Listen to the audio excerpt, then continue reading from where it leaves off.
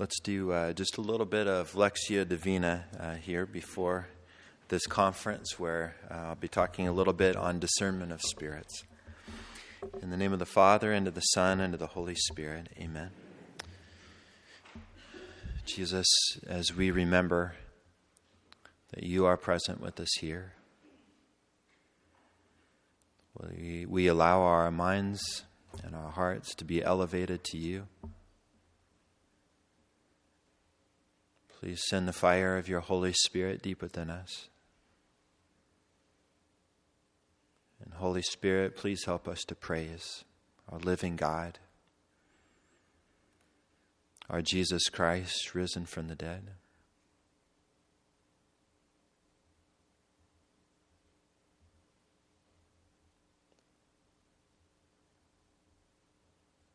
Please, Jesus, fill us with your Holy Spirit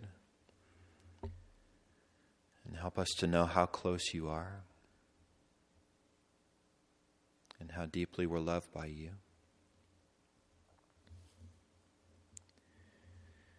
The walk to Emmaus, that very day 2 of them were going to a village named Emmaus.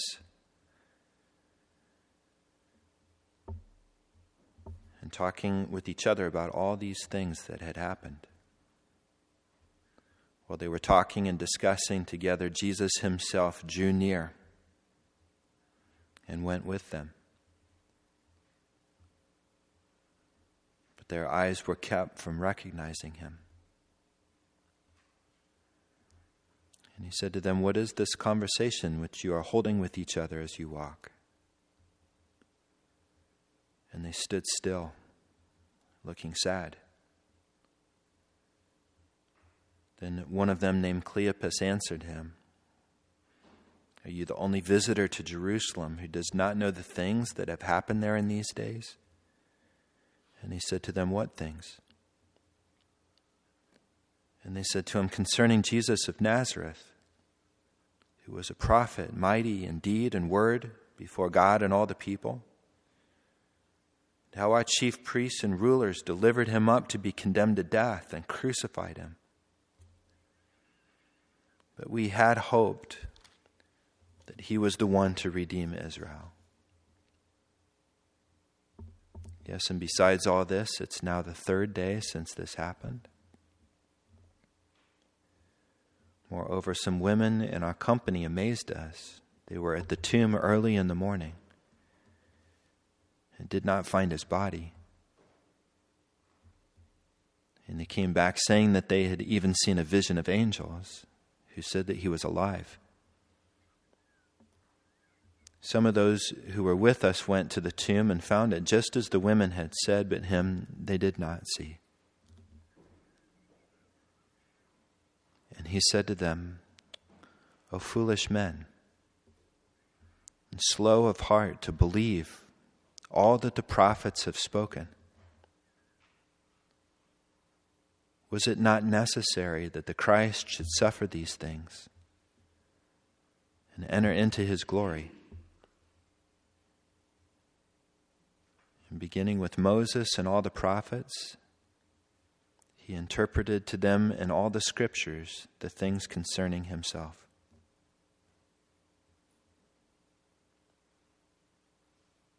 Jesus, we humbly ask that you would fill us with a great grace, that you would open our eyes to see who it is who walks with us, that it is you yourself who are closer to us than we realize. Please, Jesus, when we fail to recognize you, send your Holy Spirit to open our eyes and see that it is you yourself. Help us to recognize your voice, especially in the scriptures. And open our eyes in the breaking of the bread and the Eucharist. Please send your Holy Spirit of wisdom into our hearts,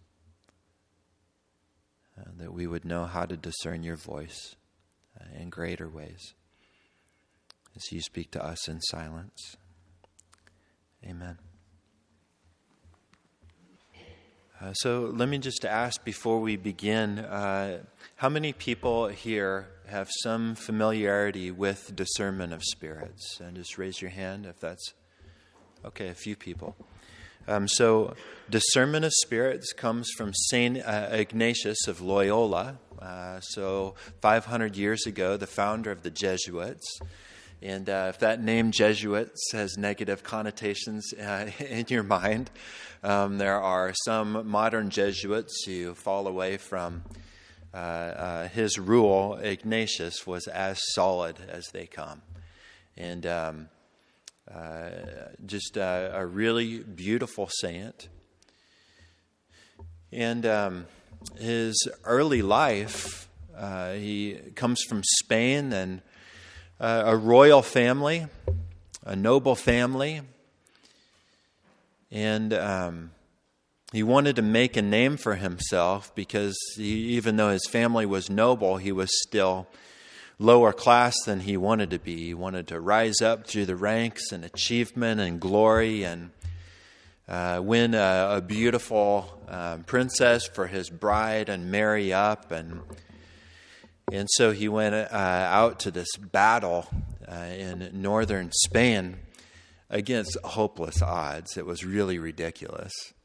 I can't remember how much he was outnumbered, but I believe it was the French coming in to attack one of their allies. And so he walks in with just a few soldiers, sees that they're outmatched. His soldiers say, okay, we're going to retreat. And he says, no, this is our chance for glory and fame. And so they put up as valiant of a fight as they could, but were quickly overcome. Ignatius being injured seriously in his leg with a cannonball. And the French, admiring his machismo and refusal to give up, actually sent him back to his family. They respected that arrogance. And so he goes back, and actually his leg was reset at the time. And when he gets back to his family's house, his leg is reset crooked. So with this arrogance, and he doesn't want his leg to be goofed up, he tells the doctor he wants the doctor to re-break his leg after it had healed completely. Re-break his leg, and so he can have that physical appearance that he wants. So he fights through that pain, no anesthesia or anything, and the doctor afterwards is admiring, wow, you're sure tough. But as Ignatius is laid up now, waiting for this to heal, he's in the upper room of his family's castle, and he has nothing to do. And nothing really to read except a book of the saints and Scripture. And so he spends his time, he's thinking about when he heals up, his next feat of battle and how he can achieve and he can realize his dreams. And when he's bored of that, he picks up the Scripture and he starts reading through the Word of God, and he starts reading about these saints. And in a moment of beautiful grace, he has this awareness that there's an excitement when he's thinking about himself, this excitement when he thinks about achieving these great things. But after those thoughts end, he gets pulled down into this anxiety, into this fear, into this sadness, this frustration. There's not a peacefulness. It's like building a house on sand, and the rains come and the storms come and everything topples over. There's nothing substantial there as everything is shifting. Nothing stays. But he realizes as his thoughts turn from out of himself and focused on God and focused on others, it's like he's building on rock, and that peace just stays with him. And the joy stays with him. And so he began to discern, which means to cut away the good from the bad. He began to discern that in that peacefulness and the joy, that was God speaking to his heart, pulling him out of that caving in on self, that selfishness, that sinfulness, pulling him out to real relationships with God the Father, the Son, and the Holy Spirit, and real relationships with others. There's a psychologist friend of mine that says this is what a healthy person looks like. Up to God and out towards others. This is what an unhealthy person looks like, caved in on self, right? I call it spiritual martial arts. Yeah. I just do that to help you to remember. Up and out, right? This is the way that God is pulling us. We can be so caught up with material things or with achievement and success, and we can get caved in on ourselves, but there's emptiness there. There's loneliness there.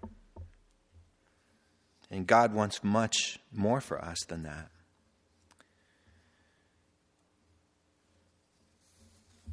And so we'll take a look at these rules that St. Ignatius began to come up with.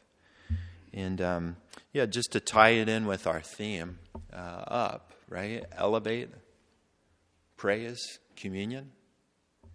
And then the strength comes pouring into us to be directed out. Elevate, up. Okay, so this, if you're interested in some reading material on this book is by Father Timothy Gallagher, Discernment of Spirits. He also has a podcast. If you're like to listen to things more, Discerning Hearts podcast, which is awesome. And in this book, St. Ignatius has these rules, and there are 14 rules, and they're just very short, but very helpful when it comes to listening to the voice of God within us, discerning where God is speaking, getting out of that mind blindness, right, and into relationship. And so the first rule, St. Ignatius says, in persons who are going from mortal sin to mortal sin, the enemy proposes apparent pleasures to them, leading them to imagine these sensual delights and pleasures in order to hold them in their vices, caved in on self. In these persons, the good spirit, God, the Holy Spirit, uses a contrary method of stinging and biting. So if a person is oriented and they're saying, I don't really want God. I've made the choice. I just want to go through this life on my own. And it's a fundamental choice that they make. I'm going to turn away from God. And that's their habit of life. It's not just, a single occasion here or there of sin, which we all do. It's a fundamental orientation away from God. So Jesus is here, and if I turn my back on him and I'm walking the other direction and I'm walking towards the enemy, The enemy is the one who proposes those exciting things, those apparent pleasures. Right? Think of St. Ignatius in all those achievements and that glory for yourself. And St. Ignatius is walking away from the Lord towards those things. God works in the opposite way. And the love of God never changes. God never changes. He's infinite love and mercy. But a person who's walking away from him experiences that love as a stinging and biting. I know you're not happy living this way. It's a dead end. There's loneliness there. And a person experiences that as a stinging and biting. And God does that, of course, to get a person to turn. Okay? So there's the first rule. Now, of course, all of us know our own hearts and where we are in position with God. The important thing to remember here is that whole orientation is away from God. It's a habitual living in mortal sin and not desiring to come back to God. Okay. So the second rule, in persons who are going on intensely purifying their sins and rising from good to better in the service of God the Lord, the method is contrary to that of the first rule, the opposite of the first rule. For then, it's proper for the evil spirit to bite, sadden, place obstacles, disquiet with false reasons, so that the person may not go forward. And it's proper to the good spirit to give courage and strength, consolations, tears, inspirations, and quiet easing, taking away all obstacles so the person may go forward. Right? So, in a person who's facing our Lord, and they're not perfect, and they're weak, and they're limited, and they're sinful, but they're facing Jesus, right? Saying, Jesus, I do want to follow you. I do want to give my life to you. They experience the enemy as biting and stinging. So this is a huge, huge revelation in prayer for me. Because when I'm in silence, right, and when all of us are in silence, how many times do we experience anxieties? How many times do we experience a disquiet, a confusion, a doubt, fear, sadness, frustration? How many times does that happen? That voice is not God's. It's not God speaking to you. It's the enemy trying to get you to shift your attention off our Lord and to focus on other things. That voice is not God's voice. And so when we're in silence and our thoughts have elevated, and we remember, God, you are present here, and I praise you. And because I remember your cross, I remember what you've done for me, and I want to be in communion with you. And something hits us, and it's anxiety. It's not God. It's a distraction. What we're looking for in that moment is a sense of peacefulness and a sense of joy. It's giving ourselves permission in that moment to let go of whatever thought is leading us down that road of anxiety and fear and sadness. God is not there. You don't have to figure that out. To let go. And just to come back and ask yourself, what is it that's bringing peace? What is it that's bringing joy? Where is God speaking? That's why that gratitude can be such a powerful thing. Jesus, what was the thing that I loved the most today? Why was it that I loved that? And why was it that I loved that? We start getting into the heart the way that our Lord is speaking to us. And we can be there with Him. Now, it's my experience that oftentimes those anxieties, those fears, those sadness can be really strong. And oftentimes, sometimes with gratitude, like I mentioned, it's a light switch. And as soon as we shift onto the things that are bringing peace and joy and love, and we've united those to Jesus, we can be in communion with Him and just relating, and we're there. And those other things just fall away. And sometimes they don't. And that's okay. It's learning how to relate those to Jesus as well in that prayer of honesty. Seeing yourself as a little child running into the arms of Jesus. And it's okay to throw temper tantrums in the arms of Jesus, your little child. Jesus, honestly, I'm so upset right now. That's okay. Picture, a little 3-year-old with a great heart who you love dearly, running to you, and they're so upset about something, right? I colored out of the lines again.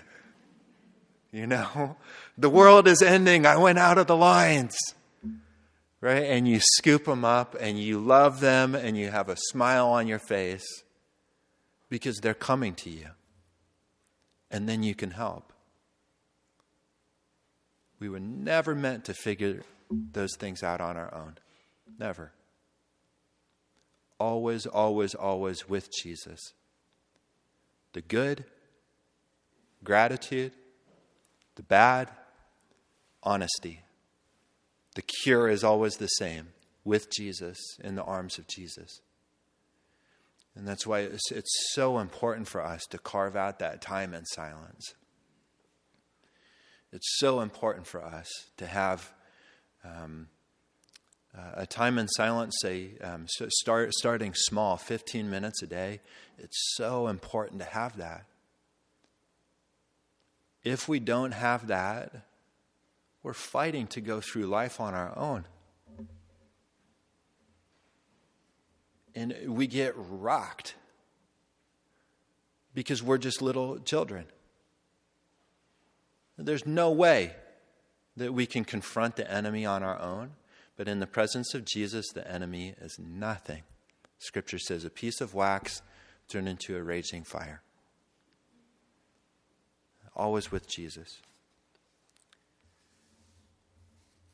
So, if I'm oriented to Jesus, Jesus is speaking by giving me strength, peace, joy, consolations, an increase of faith. Inspiration's easing, taking away obstacles, and the enemy is doing the opposite. Okay. And so in consolations, St. Ignatius says, here's his third rule. I call it consolation when some interior movement is caused in the soul, through which the soul comes to be inflamed with love of its Creator and Lord, and consequently when it can love no created thing on the face of the earth in itself, but only in the Creator of them all. Likewise, when it sheds tears that move to love of its Lord, whether out of sorrow for one's sins or for the passion of Christ our Lord, or because of other things directly ordered to His service and praise. Finally, I call it consolation every increase of hope and faith and love in all interior joy that calls and attracts to heavenly things and to the salvation of one's soul, quieting it and giving it peace in its Creator and Lord. And there are times in the spiritual life when we're taking that time in silence, in that communion with our Lord, where we experience those consolations. And when those things come, just allow yourself to rest. A little child in the arms of Jesus, just allowing yourself to rest with him in those. And let that be the compass of your life. Let that be the thing that orients the decisions that you make. If something comes with that sense of peace and that sense of joy, make all your decisions based on that, because that's the voice of the Holy Spirit within you.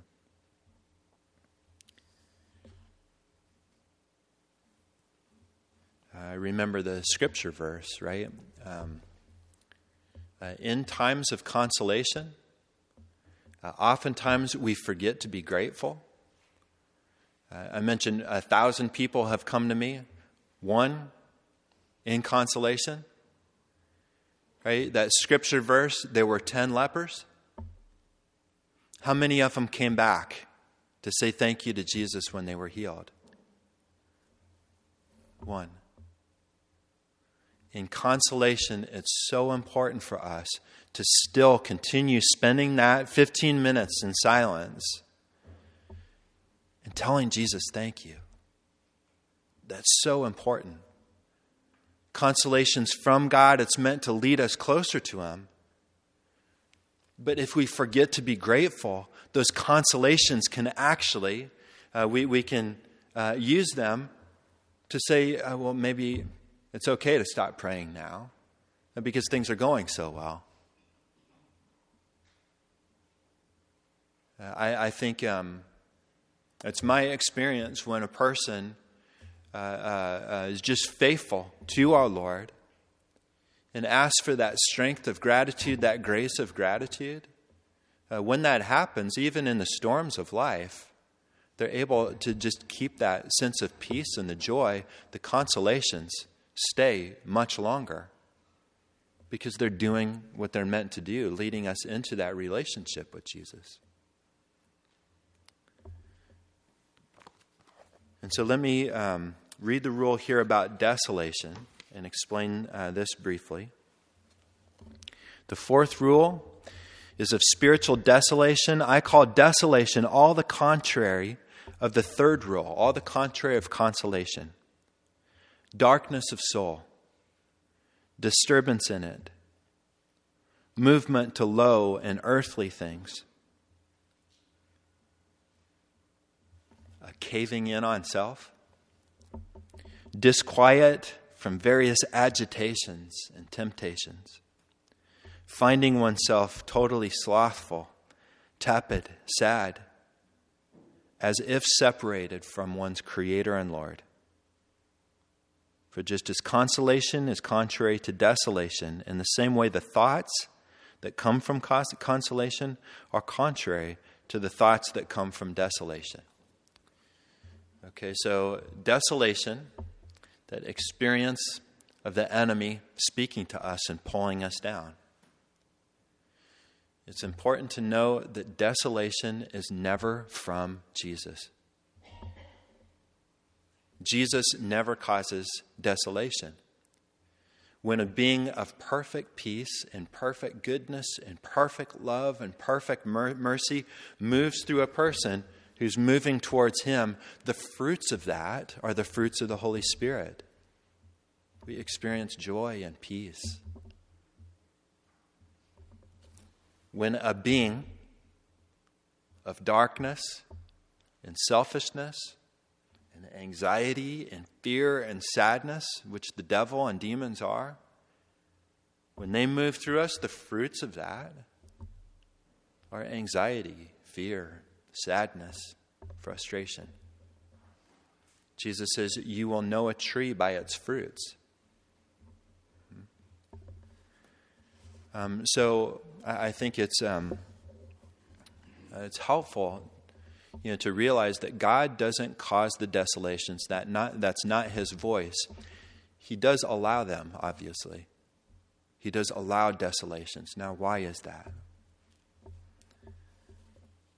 Sometimes a person has started this life and they're living very close to Jesus, or they're taking those next steps in their spiritual life, and then they begin to drift away from our Lord.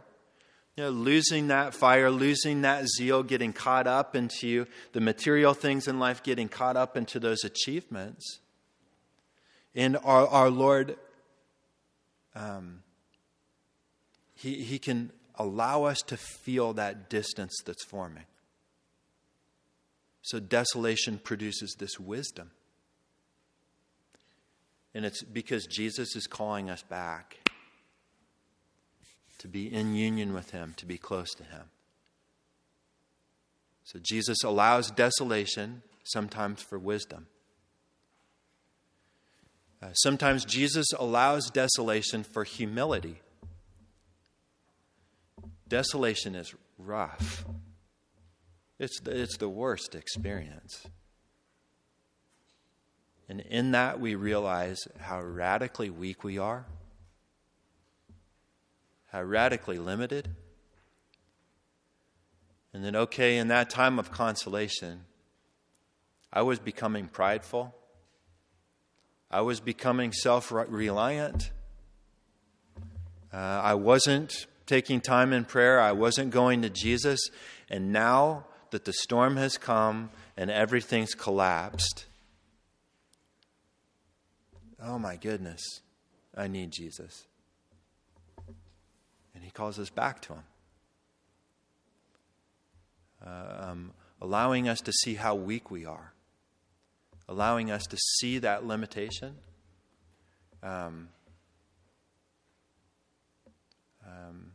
All for the sake of becoming more dependent on him like a little child.